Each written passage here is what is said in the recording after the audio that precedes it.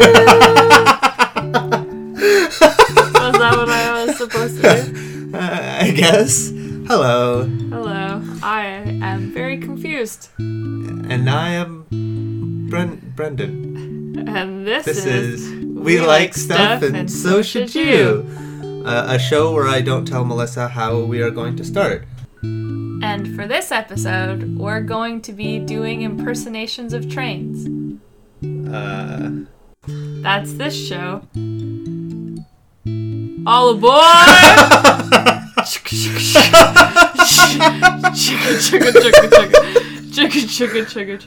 Okay. I was trying to think about what. Yeah.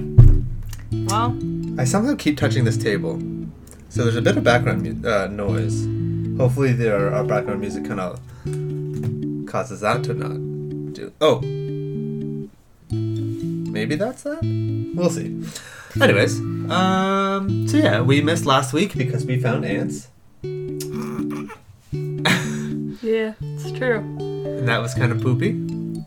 But hopefully the problem has been solved because boy howdy do I not like ants where I live. But yeah, do you have any little likes? Yes, I do. My little like of the day is pesto. A delicious treat that we had for dinner on some tortellini. I like pesto a lot. It is if you don't know what pesto is, a very simple sauce, shall I call it? I guess. Made traditionally. What else would it be? I don't know. I guess it's a sauce. A dressing, maybe. It's traditionally made from pine nuts and basil and oil. Pine nuts? Really? Yeah. I didn't know that. Okay, continue. I have made pesto before. I like making it with kale and almonds. You sound like an alien. You sound like you've never made pesto in your entire life and you're reading from a script inside of your brain. Why are you saying it like that? I don't know. I guess I'm still caught up on the trains. That's okay. We also almost forgot to record this show. My brain has a train of thought. Let's not. Pesto. We were also this is being recorded at a time when we decided, should we watch one more episode of Grey's Anatomy, which I will say is my little like. I do not like that show. I think it's trash. It is fun to watch. I hate this show, though. Okay, the thing about it is that when you start at the first season of a show that for has almost 15 seasons... You're right, for almost any show. In a show that started in, the early 2000s, there's problems with it. Oh, yes. It's definitely trying its best.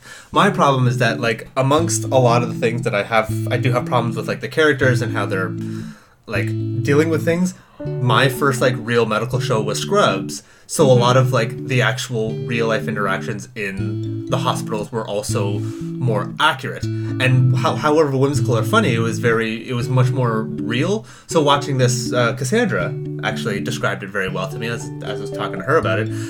It is very much a soap opera in a hospital without the pure drama, without the type of drama that's this is my twin of the person that... I don't know, that just recently died and I've actually been having sex with them and your baby is now their baby and you're not actually dead yet. It's a lot of fabricated drama, yes, but it's entertaining. It is. It's very wild to watch. In these times, these trying times. I mean, again, you're watching it, I'm doing my own thing and looking at what's happening and it's very fun. But, I do not remember who's supposed to go first. Should we do our Animal Crossing? Yeah, I was just about to suggest that. It doesn't matter because... We should have an intro to our Animal Crossing update. Choo-choo. All aboard! The Animal Crossing train Here we go. Chugga chugga chugga chugga chugga chugga chugga chugga chugga chugga chugga choo choo. Animal Crossing recap with Bren and Mel. Our first stop is Cutie Isle? What's your one called? Cutie Cove. Cutie Cove. You're Cutie Isle. I know I'm Cutie Isle, but then I was like, what's the other one called? So yeah, on Cutie Isle, if you look to your left, you'll see that I am doing the train metaphor, and you dare give me this look. This is your idea. How fast is this train? I was picturing a high-speed train. And you can't say if you look. You can't know. You can't picture a high-speed train when we're going chugga chugga chugga chugga chugga chugga. Okay. So we're more thinking like the train at Riverside, at the zoo. Sure. I forget what it's called. Riverside. I don't know what. I can't remember. Whatever the Peterborough Zoo is, it's free. It's great. There's a train. It's $2. It's great. This train's really fun. It's really great. If that's the train, then yes. Exactly. So we can look out to the left and see Cutie Isle, where I have made the obsessive decision to make a rainbow of flowers. Once I realized pretty much how to breed all the different kind of flowers, so I have a plot of flowers that's 9 by 9 because there are 9 different flowers and 9 different colors of flower. Well, yeah. And yeah, just going from red all the way to black, and that's not how the rainbow goes, but that's what my thing is. It's like, what did I do? It's red, orange. Rainbows do start with red. No, that's fair. But mine is red, orange, yellow, green, blue, purple, pink, white, black. That's really close to a rainbow. It's not bad. It's Roy G. Biv. Yeah, there you go. And then I spent a lot of time doing that, almost like a full week. And I was like transplanting all these things. That had to take so much time. And then I've been moving houses and everything, but all my houses are in a nice little area. Because once you start out, unless you know what you're doing, because like when I was watching Griffin McElroy, as soon as he started out, he had planned out all of his stuff. And, absolutely a pro. Because when he started, he was like, I already have my neighborhood planned out. This is where all the stuff's going to be. And I was like, oh man, one of my houses is on the other side of the map. Oh no. And like... In all fairness, Brennan put a house all by itself before he even unlocked the ability to create bridges and secluded that person by themselves. For like a day. I had the bridge the next... Anyways, I thought it would be a good idea to spread everything out. And then once I started planning everything, as Melissa was saying kind of beforehand, I really like symmetry and really like having things like nice and neat. So it took me probably like a full 2 weeks to get all the houses. It takes a full day to move each house. So it was nuts. And like some houses were off by like 1 or 2 squares. So I had to like pick up the house, move it somewhere else, and then the next day move it back, but correctly. It was buck wild. And then I realized that I also want a proper showing of all the regular colors. Because near my personal house, I have all the bread colors. So it's mostly pinks, purples, blues, and oranges, and all the blacks. But then I was like, well, I want to showcase all the actual color flowers. So I had to make another 9 by 9 plot. Because I wanted 4. It's just nonsense. I make all these arbitrary rules for myself. And it's just like, and now I have like 4 flower plots. I am now the Flower King, as Tristan has said, as he flies to my island. He just like, hey, every time I fly to your island, just remind me of the Flower King. And I was like, I don't know what band that is, but I guess I'm going to look that up now. That's pretty much, the only other thing is that I had a massive spike of turnip prices. And just trying to be a nice person in the Animal Crossing community, I put my stuff online. And I was like, hey, I just want flowers. Otherwise, just come over and sell. I tried to do my best. I made 1.5 million bells because people just tipped. I did not ask. I was like, hey, do you have flowers? They're like, no. And I was like, I don't care then. Just go sell your stuff.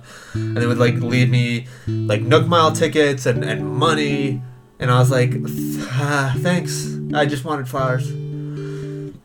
So be nice because you will get paid for it anyways, or be a jerk and ask for even more high value things, and you'll probably still get it because people are generally nice. But just be nice because that's nice.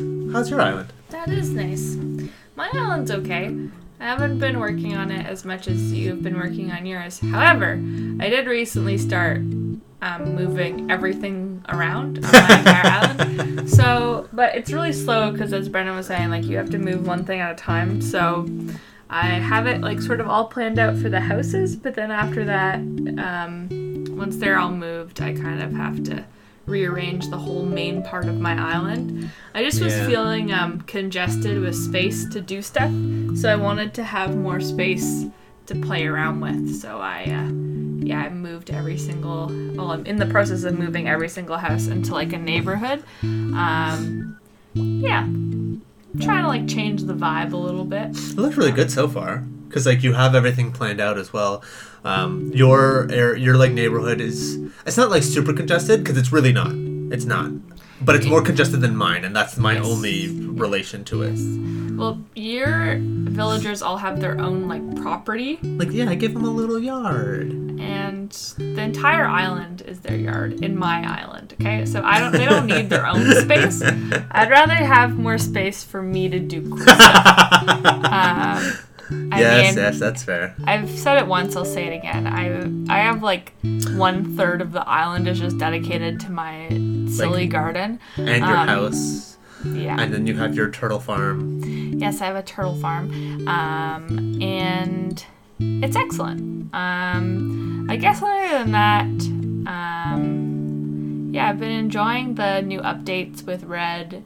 Yeah. And, because that is new. We haven't talked about that yet. Yeah, you can buy art now. Apparently fake art is haunted. Like, just full straight up haunted. What? If you buy... so let's describe Red. Red is a little fox. He's basically a kitsune, and he is the bane of Tom Nook. And he sells art out of his treasure trawler. It's very dark, and it's very scary, and it's like almost specifically so. He's like, I got a great deal for you, cousin. And he's a nuts little dude. And then you can go and buy art, and they have this like new feature where you can like inspect the art, and it basically has like a light that shines on it, and then you can like zoom in, and all of the art is based off of real paintings. So if you know anything about art, then you can actually like decipher if the painting is real or not by like the small details that are or not there. Like I got of the art that I had, my real one was... No, I almost bought The Birth of Venus, was it? Yes. But there was literally a tree missing on the right-hand side. Yeah. And it was like so inconspicuous. It was mind-boggling. I got the Venus de Milo statue. She is wearing a necklace, so she is fake, but I love her and I have her in my garden. I almost like getting fake art more because I get to keep it in my house. Otherwise, you'll probably want to donate it to the museum, and then it's like, well, it's in the museum, but now I have to go there. It's also great to fill up your museum. I do like that. But I feel like it's going to take a million years to get more art. It's a different kind of high. Yes. But every single piece of art on my trawler that last time Red was there, and the only time he's been there, every single piece of art was fake. So I was like, okay, I'll just buy one that I like. Yeah. You can only buy one piece of art a day, but if you go to your friend's island who has Red, you can also buy a piece of art from there if you haven't bought one on your own island. Yeah. So it's one per day regardless. Yes. So I actually went to my friend's and I bought a piece of art on a whim because I just liked it, and it turned out to be real. Oh, no. Oh yeah, that was from Cassandra's, right? Yes. So I have another real piece. Nice. Oh, so the haunted art. There's one piece of art that straight up just has like a ghost, like a figure stained on the back of it. If you stare at the girl with the pearl earrings, the fake one, she blinks. The fake art is straight up haunted. I don't know if it actually is properly haunted for every piece. I'm very excited to find out. That's spooky. Yeah, it's very great. I think it's very. What if I like go and look at my Venus de Milo and she's in a different pose? I think it would be. I don't know. I feel like it would be more sort of like her head would be like changed, not like her whole pose. Yeah. She doesn't have arms, right? That's like the whole point. She has one arm. Oh, she does? Oh, okay. I don't know. I don't know. I thought she didn't have arms. I thought she. Yeah. Anyways. You know. Anyways. What's real art? You know? But yeah. Oh, Leaf came. He's a little sloth that I think was introduced in New Leaf, the 3DS version of Animal Crossing, and he just sells you like shrubs and stuff. And they introduce shrubs, which is like, it sounds so menial, but it's like, yeah, I got shrubs now, so I can like put shrubs down, and that's so exciting. She has no arms. Yes. Okay, cool. That's what I thought. Yes. But anyways, yeah, that's what we get excited. Like, I always knew I'd like Animal Crossing. I just never got into it, but like, yeah, that's what it is. I get to put shrubs down now, and it's amazing. It's one of the greatest things in the entire world, because I could decorate with shrubs. I don't have to put fences everywhere. It could be shrubs. It could be hedges. We got paintings. I saw Melissa put some fossils outside, like in front of her museum, and I was like, that's a great idea. So now my museum has a gigantic Brachiosaurus in front of it, and it's far too big. And I kind of want to change it around, but it's like, yeah, I have that now. It's just great. It's great being excited about stupid things, and that's why I really like, again, really like Animal Crossing, and it's I think I have 330 hours now. Yikes. I don't think I know I do, because I checked it before I started. Let me see how many I have. Definitely not that many, but I have my Switch right here, so I will check right now. Let's see here. Oh, mine just says 250 or more. Still. Or still? It says 250 or more. So. Well, I feel like... Oh, has it been 250 for a while? I think so. Oh, okay. I don't know. Yeah. I don't know if it would like cap out like that for certain... Anyways, that's pretty cool. Well. Cool. Anyway, let's talk about something different. Yeah. I know what I'm talking about. As do you? Do I? Excellent. You go first. Okay. You walked right into that one. Well, I know what I'm talking about, so. Great. So do I. Okay. All aboard Choo, my choo. train. I do not want this to become a thing. Choo choo! You have arrived at Melissa's Thing I Like of the day. Of the week. My thing is the Hillside Music Festival. Oh, did that get canceled? Yes, it did. Sorry. The Hillside Music Festival usually takes place in July. It's a music festival in Guelph, Ontario. I recently found out that it got for sure canceled, which, of course, a lot of things are getting canceled. And, I mean, obviously there's a lot more things to be worried about in a pandemic, but I'm still sad about it. Yeah, like, again, I think we talked about this before. A lot of things are canceling, and it's good that they are happening, and it's good to participate in that social distancing and whatnot. It is okay to be upset about all this. Like, You're allowed to. Oh, yeah, I know. But, yeah. It is really sad. I've only gone to Hillside twice, last summer and the summer before, which I say only because the other people I know who go to Hillside, like, consistently have been going for upwards, I don't know, like 6 years or something. Yeah. It's a long time. So yeah, I was introduced to Hillside by my pals Aaron and Alex. Again, they've been going for a long time, volunteering at the festival, all that. So they basically just sold me on it because they're like, it's super fun. I had never been to a music festival before, so I was really interested in going and checking out. It's relatively inexpensive. It's like $140 for the full weekend. That's which, to be fair, like the amount of shows you're seeing. Yeah, exactly. And then you can get like a relatively cheap campsite as well. So all in all, it's a pretty. It's not inexpensive, but for a music festival, it's not too bad. And there are so many things about it that I really, really love. The first and foremost thing I think is that whoever books the music and like decides, coordinates the shows for Hillside does a really amazing job. each year that I've gone, I have known probably one band that was playing, and I still went because I had complete faith in the lineup that they had created, even though I didn't know any of the bands really.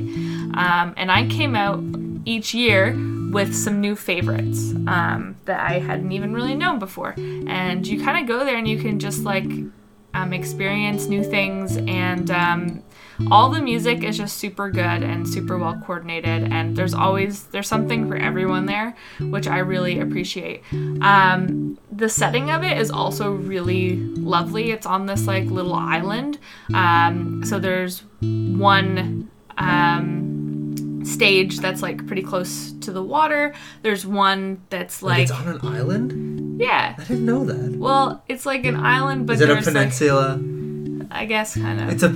It's not though. It is kind of an island. Is it connected by land? Yes. Then it's a peninsula. Okay, but it's like kind of an island. No. And it's not really an island. It's okay. Sorry. But yeah, it's there's like 3 different stages that you can go to.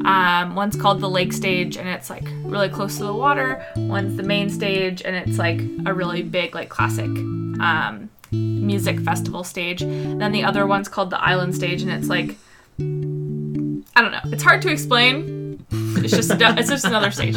But the thing about like the lake stage and the island stage is that they are really intimate settings to see artists that you maybe don't know about, but you will know about and you will enjoy, or maybe you love that artist and then you get to see them like up close and personal. For me, last year, Orville Peck was playing on the island stage, and about a couple weeks before I went to Hillside, I started really getting into Orville Peck. One of my friends told me to look him up, and I was like, yeah, okay.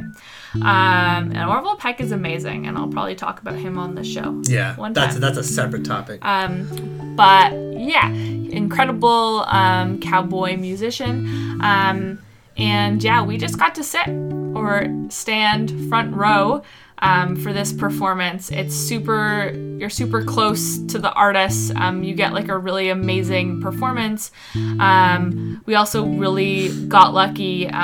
Orville Peck went to the merch tent after and was signing stuff, so we got him to sign our vinyl, and we got to meet him and get a picture with him, and he was super nice. And that's really like the quintessential Hillside experience, is having this really great community vibe in a music festival. It feels like really small. It feels like you're a part of a community. Everyone's super nice who goes there. And it's just like a great environment to see musicians that you enjoy. A couple other things about it that are great. The food is incredible. Yeah, because it's like truck food and deep fried everything. Well, no, it's also like, there's also like good healthy options too. There's just like these really great caterers. There's like a bunch of different vendors. They often have like homemade ice cream there. There's sometimes like different vendors who make those and like popsicles. And yeah, they always have these like really great different things. And of course they always have like classics like sausages, hot dogs, things like that. Do they have a deep fried onion? No. But they do have corn on the, like barbecue corn on the cob. Cool. And that is a favorite of mine. They have a giant vat of butter, and you just put it on that corn and you just eat it. And it's amazing. Do they have spices and stuff too? Yes. Excellent. Yes. Big things of spices. So I always eat multiple corns a day. And how much is a corn? It's like $3. That's excellent. If it was $5, I would be upset. And if it was more, I'd be like, well, that's festival for you. Yes. The other thing that's really cool about it is that it is a carbon neutral festival. Really? Yes. I did not know that. It's very, they try really hard to be environmentally conscious. They have an entire team who does all of the sorting for recycling. They have every single dish that's used at the festival is like an actual reusable dish. So you get, every time you buy food at the festival, they give you an actual plate, actual cutlery. You use it and then you put it at one of the dishwashing stations, and then people come around, they take the big buckets, bring it to the tent. Yeah. And there's volunteers who wash the dishes and then bring them back to the places.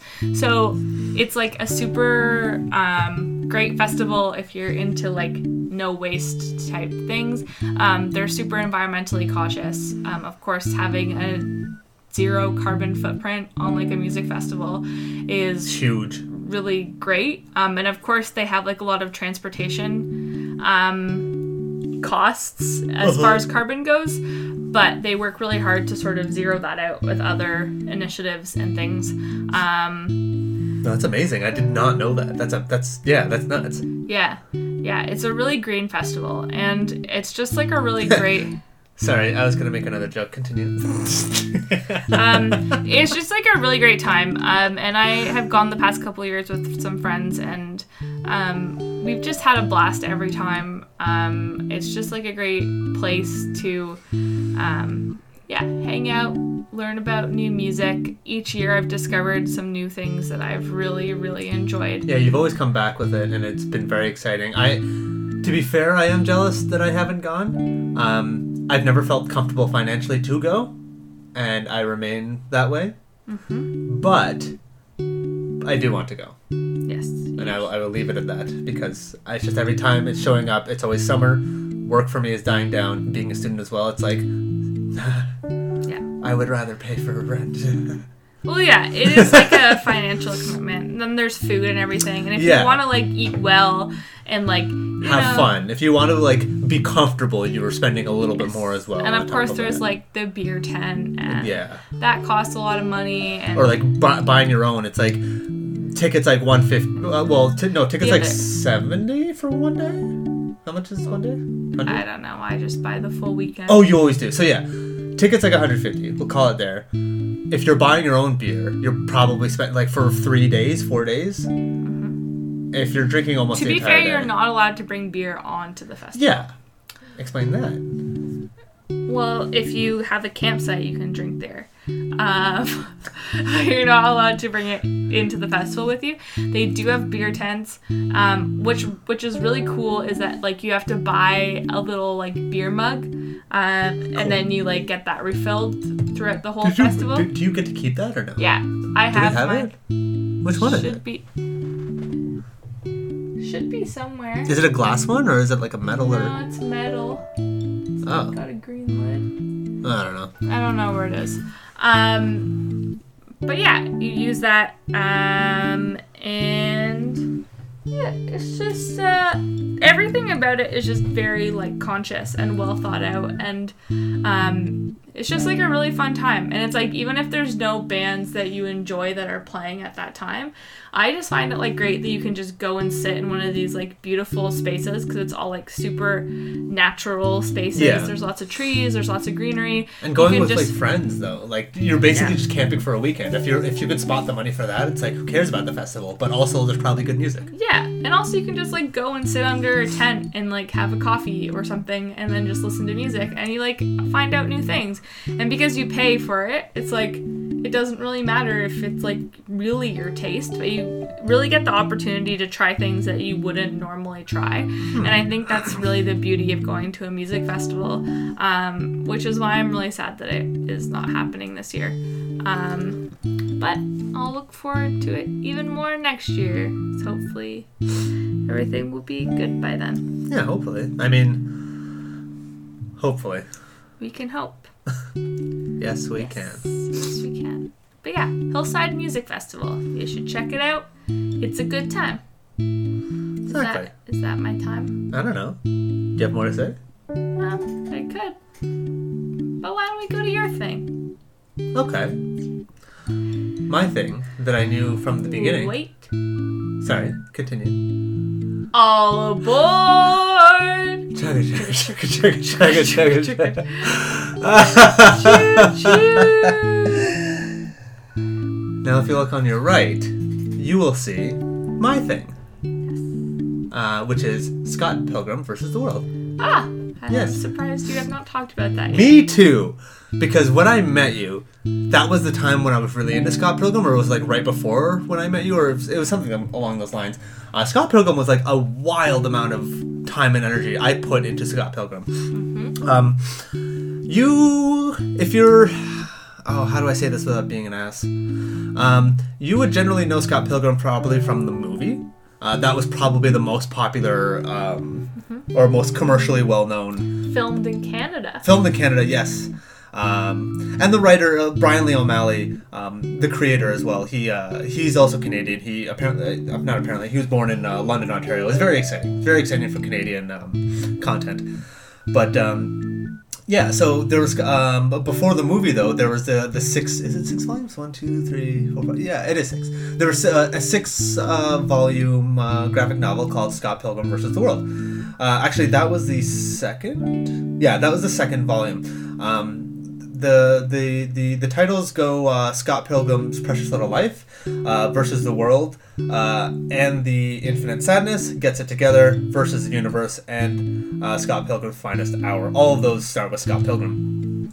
And yeah, this is a kind of like a nice, neat comic series or graphic novel series detailing the life of Scott Pilgrim, this 23-year-old who is basically like a nobody and is doing nothing with his life, kind of like not traditionally, but like in a very like relatable way. You don't know what you're doing, but you're not really putting any effort into it. Yeah. Not relatable. The kind of hook for this whole story. He lives with his roommate Wallace Wells. And he's the bassist for a band with his friends Stephen Stills and Kim Pine, who the band is called Sex Bomb. And they're just like living life and doing stuff in Toronto and like having their own thing. The way the graphic novel is written, it's really, the comedic timing in the graphic novel is buck wild. It's really good. It's one of my favorite things. And Edgar Wright was the director for the Scott Pilgrim vs. the World, the movie. And he, like, I cannot imagine anybody else actually doing the comedic timing justice.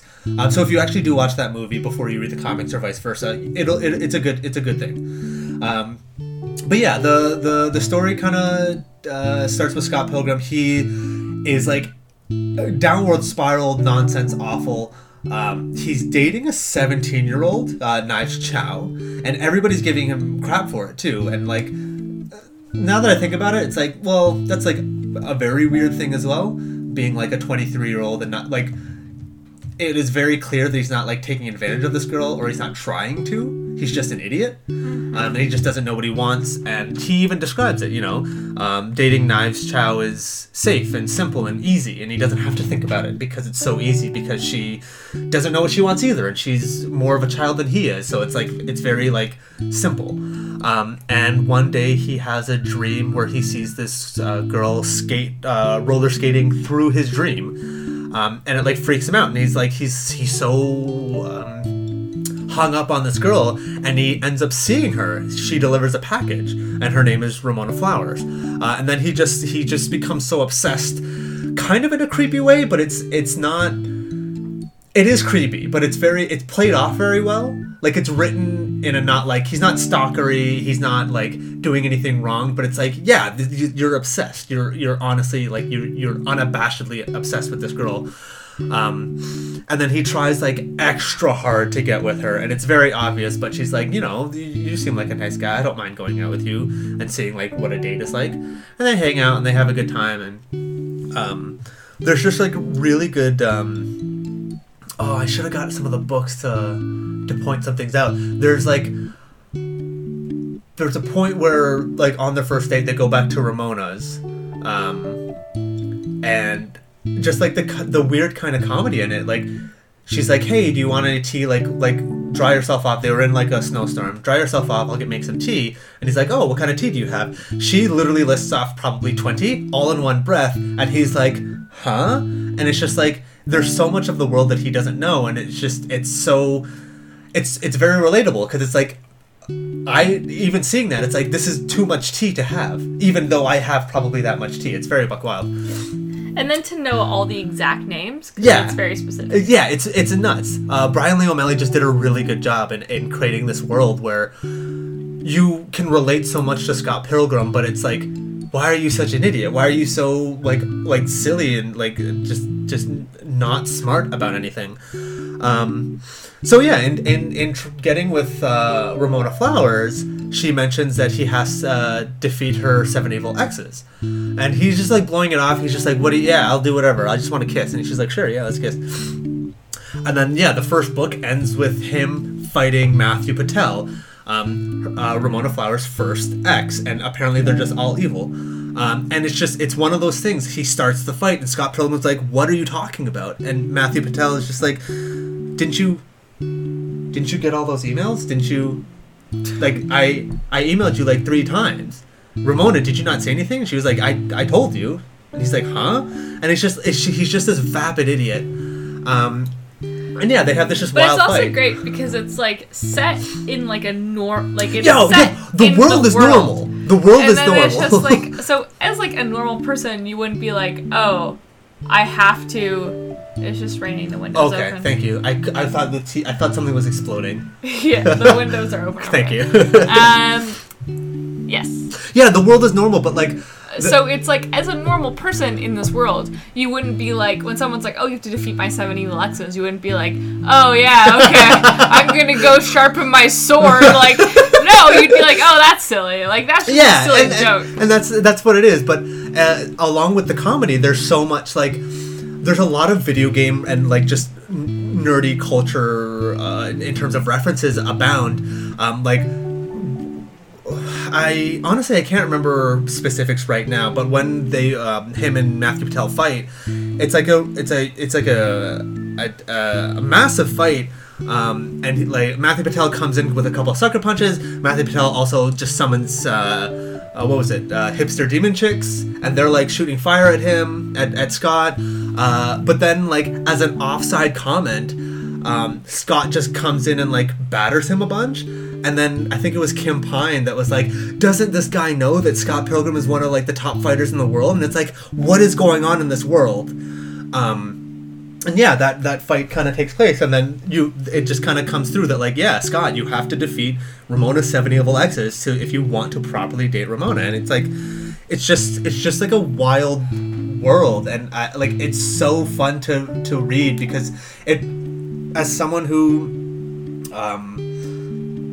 like just knows a lot about like video game culture and comics and things like that, it feels so natural to just like slide into this world, but also get all the references, and then also see like, well, that doesn't make sense. Where did that sword come from? Why is Ramona able to roller skate when it's snowing outside? They specifically pointed out.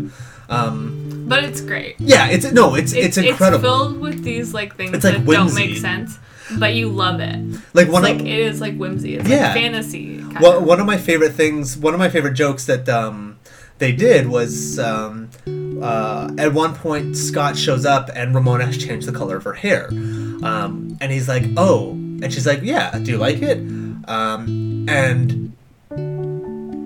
In the original printing, the original run of the book, they were black and white, and there's literally a text block that says, FYI, this comic is in black and white. So, like, us seeing her being black and white, her hair doesn't look different. Her hair is cut shorter because it's to signify the change, but it doesn't look different.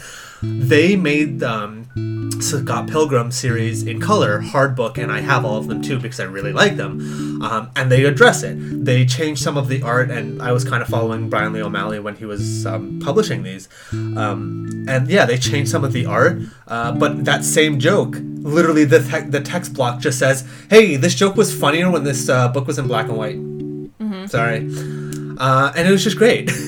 The 7 evil exes, what was it? Matthew Patel, Chris Evans played the character. He was really good. I can't remember. I'm blanking on all these guys' names. And yeah, there was twins. Ramona dated twins at one point. That was wild. Anyways, I'm now rambling because I want to talk more about it, but I don't want to give away too many things. So I'm doing my very best. But yeah, the comic series spawned the movie that I was talking about before. Sorry, continue. No, go ahead. I was just gonna Please add on. I'm floundering here. Oh, okay. Like I know what I want to talk about, but it's like I don't want to talk about more about the plot because I will just give it away like I usually do with things. I don't want to talk about characters because it's like okay. Yeah. I was gonna say that I think if you like really enjoyed the series, like Brendan really enjoys it. I think it's really cool that you can go to a lot of the places from the novels in Toronto. I was gonna talk about that too, in tandem with the movie. But yes, the only place that I'm very upset about is Honest Ed's. It was actually like a huge plot point for I think the Fourth Evil X. They have a fight in Honest Ed's. It's great. Yeah, it's amazing. If you've ever been in Honest Ed's, when it was open, it was like I think it was like either Canada's or the world's largest thrift shop, and it was like that whole thing. Well, I can get into the history of it later, maybe another day, because I really like Honest Ed's. I'm really sad about it. But when they I think they describe it as like an existential horror. Yeah, there's always. I've been into Honest Ed's multiple times because of Scott Pilgrim. I went to Toronto much more because of Scott Pilgrim, actually, because I wanted to see all these places, and I was like, no, I really like this series. I live in this. I live like next door. Why can't I do this? And I did. I did like almost all the things. And yeah, Honest Ed's is like this. It's literally like this existential horror because you walk in and everything is so cheap. You don't need any of it. Yeah. But it's actually just all random. Yeah, and it's actually like a legitimate, like, not dollar store, but like grocery. So you can buy things that you do need. So like the local people, it's like a common grocery store and like other things. But like if you go in there just because, it's wild. Yeah, you'll lose your mind. And it was wild. Yeah. And now it's closed. I know. But like that was part of the plot point. They go in to try and fight in there. And like Scott starts like building different weapons out of like the different things that he's buying, but then when they zoom in on him, like the comedic value is that they just show you all the different pieces of what the weapon he's made and all the different prices, and it's like, yeah, his weapon costs $10, but it's so dangerous. It's so stupid. And it's just amazing. As a not a side note, what is that thing where you accidentally predict something? In the comic book series, they accidentally destroy Honest Ed's, and it was very like, it was torn down. That's a shame. That is a shame. But yeah, so there was the movie, which stars Michael Cera as Michael Cera, right? Yes. I don't know. I'm forgetting everything. As Scott Pilgrim, I can't remember who plays Wallace Wells. I think it was. I don't remember. I think it was Macaulay Culkin's brother. I don't know. But yeah, in the movie they go to all the different venues as well. Lee's Palace was a huge thing, and Melissa actually took me there for the second birthday we had when we were dating, which was really cool. So yeah, then I officially went to all the different places that I wanted to in Scott Pilgrim. Yeah, because there's also like Casa Loma and Sneaky D's. Those are like pretty much the main places. Yeah, and those were Sneaky D's is really great. Sneaky D's is a classic. And then they spawned actually a video game. I think it was for the They spawned? Yeah, the series spawned a video game. Oh, okay. It was called Scott Pilgrim vs. the World, the movie. No, Scott Pilgrim vs. the World, the game. Because the movie is Scott Pilgrim vs. the World, the movie. And yeah, that was probably the most fun, like 4-player beat 'em up game I've ever played so far. And it was animated by what's his name? I know his handle on like Twitter and things like that is like No, it's P. Robertson. And every time I read it, it's Robertson. And that's how I keep messing it up. He's a really great pixel artist, and he did all the pixel art for the game. But yeah, no, Scott Pilgrim is just great. Thank you for trying to decipher and listen to everything that I tried to say about it. I was just watching Melissa as I was trying to describe it. I was like, I get it. It's been years since I've reread the series. I used to read the series like once a month. Should read it again. I probably will, actually. But it's just so weirdly whimsical and funny, but it has like this seriousness, and as you get through the different the consecutive volumes, like you see Scott Pilgrim doing his best not to grow up. He doesn't want to he doesn't want to own up for anything that he does. He wants to kind of remain in this very like, oh, everything's fine and I don't have to worry about anything or think about anything. And then like it all kind of cascades down onto him. So there's this very whimsical side and very fun side, and then you get the tandem of like, oh no, this is like as silly and stupid this is. And whenever I can't remember where it was explained, but it's canonical that whenever Scott Pilgrim defeats an evil X, they wake up in their bedroom, like their home, with like a sense of like dread and just like they just feel bad, like depressed. But yeah, Scott Pilgrim defeats an X and they explode into coins. And that was it was just wildly funny. I think when he defeats Matthew Patel, he bursts into, I think, $2.60. And it was like almost enough for bus fare, and it was like, that's the joke that gets made. Yeah. When you this man was about to kill you, and he was also summoning hipster demon chicks, and it was like, it's just buck wild. This is the third time I've said buck wild, and it's losing its value, but I keep saying it. I don't know. Yes. But also they have like way more experience like fighting and in that realm of Ramona's life. So it's just like a wild, silly universe that Scott finds himself in. And then even the personifications of all the different characters, like Stephen Stills, he's very much a background character, but he his characterization progresses very rapidly, and like all the different characters grow up so much faster than Scott does. And it's very... In the graphic novel, it's better than the movie. Oh my god, yes. If you do watch the movie is very fun. After, I think, the 4th or 5th Evil X, the movie takes a wild turn. And I was very upset about it when I first watched the movie, but then I found out that the writer, the director and writer, I think it was... what's his name? I just said it. The director of the movie? Edgar Wright. Edgar Wright, yes.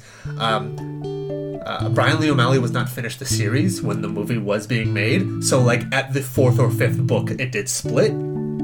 So Edgar Wright did his best to just kind of like sum it up. So it doesn't do the justice as the last 3 books do. Yeah. Just as an aside, or the last 2 books, I can't remember. But all the characters have their own like growth, and for Scott, it's very jarring to see everybody kind of grow, and you see Scott kind of like being stagnant, and he doesn't. Like, it's almost like he wants to be, but he doesn't. It's kind of like how he was floundering in the beginning. He was okay doing nothing, and he wanted just life to be nice and easy, but you need to work for it in order to, like, progress in anything. And then you kind of see it in all the different characters, but every different character kind of manages it in their own way. And even Ramona has her own problems that she has to deal with, and it's almost like Scott and Ramona are like perfect for each other, and it's just a great thing altogether. Yeah, Scott Pilgrim, the comic book series is my thing. And then if you like that, then watch the movie. What's your thing? Mine is dinosaurs. No, sound effects. It's sound effects. You're right. Sound it effects. is sound effects. My bad.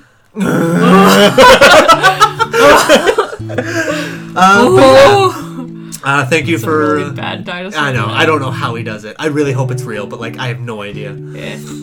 Mom, Andrew's cutting me in half again. Bugs. They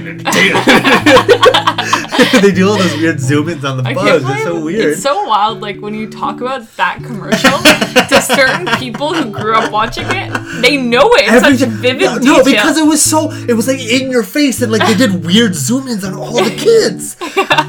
Like, and they played it so much. Yeah, no, but when that girl was like, "Mom, Aiden's cutting me in half again," they zoomed in on her, and it was like a reverse fisheye. Yeah. Every zoom in was like a reverse or almost a fisheye, like the kid doing the sound effects and the one kid playing the tuba, just like and it was so good. Anyways, I really please. I know I've said it before in different episodes. Watch that commercial. Yeah, just look up. I'm sure you can find it if you look up "What's Your Thing" commercial. YTV maybe you'll find it. Anyways, please believe me when I say Scott Pilgrim is worth looking up. I know I do a lot of just like rambling.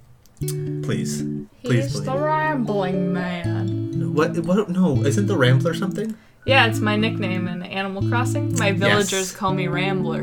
And Gigajolt. Yeah, I don't know where either of those came from. Gigajolt and in a fun thing about my Animal Crossing village, which I forgot to mention. I know exactly what it is. That sometimes your villagers come up to you and they're like, "Hey, I'm sick of my catchphrase. Can you make a new one?" Oh, and so I'm pretty sure we've talked about a catchphrase. Like each villager will literally have their own catchphrase. Yes. But if you change their catchphrase to something that you want, they'll all start like adapting it as their catchphrase. So I made one villager's catchphrase "Cutie-o mine." So every time they're like, "Hey, how are you doing, Cutie-o mine?" And it's very good. It's the best. And a bunch of villagers are saying that now. But then another person came up and they were like, "Hey, can I change my catchphrase too?" And I was like, "Okay, sure." But then I like didn't have anything as cute, so I did like another over the garden wall type reference, and so now they say "Turt burglar," which Greg says, "I'm gonna burgle your turts," and I have talked about over the garden wall before. Yes. Which is one of my favorite things ever. So please watch that. So yeah, my Animal Crossing villagers now say "Cutie-o mine" and "Turt burglar."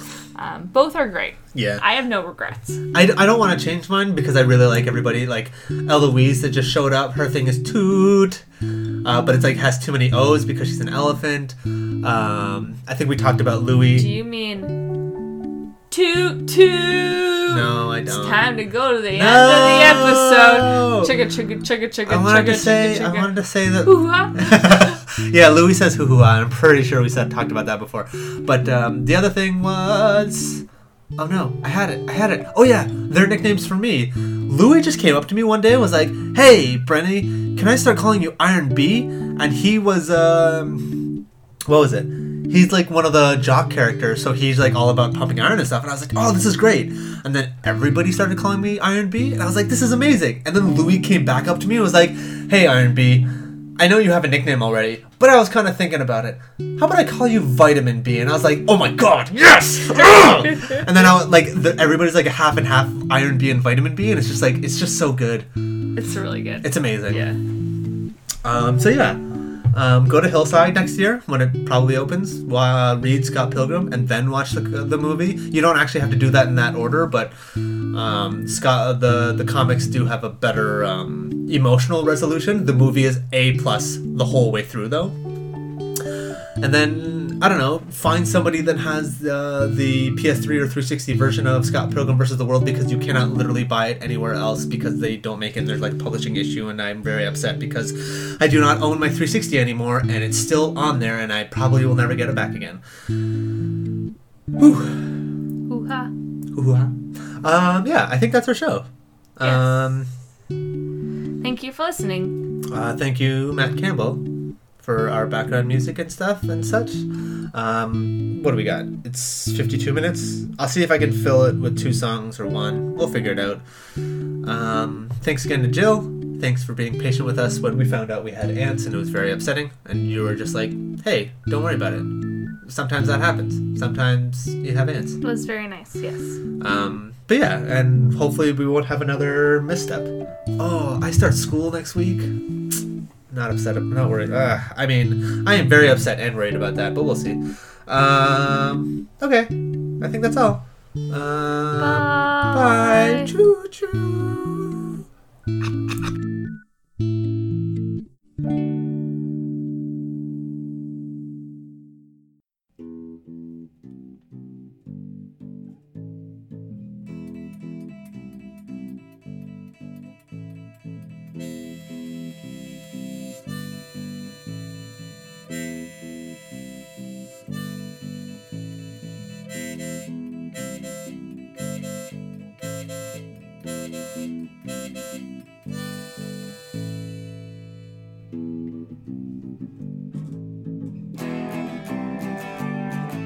Believe the rumors you've heard about me. I will curse your family. If you say trick or treat, I'll give you a trick.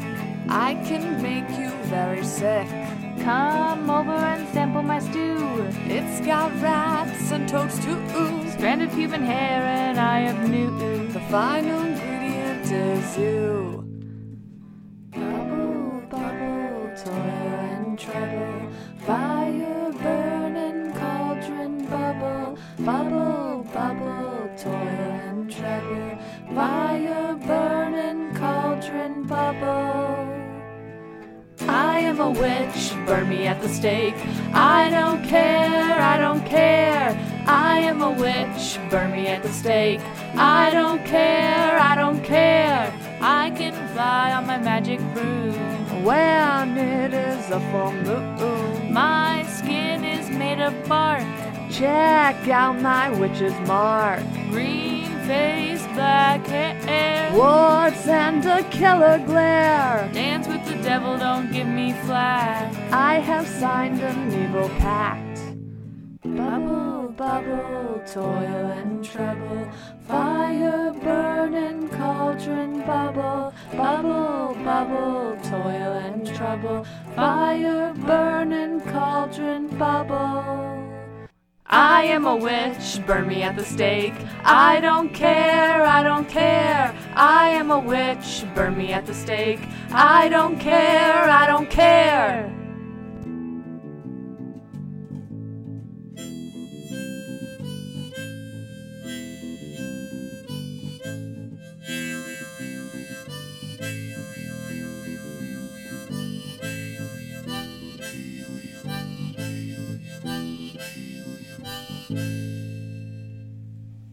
Every hour is witching hour. Bones and ligaments I'll devour. Tired of women wrongly accused. I'm a real witch with nothing to lose. This is my final straw. Ha ha ha ha ha ha ha ha. Ha ha ha ha ha ha ha ha ha ha. Ha ha ha ha ha ha.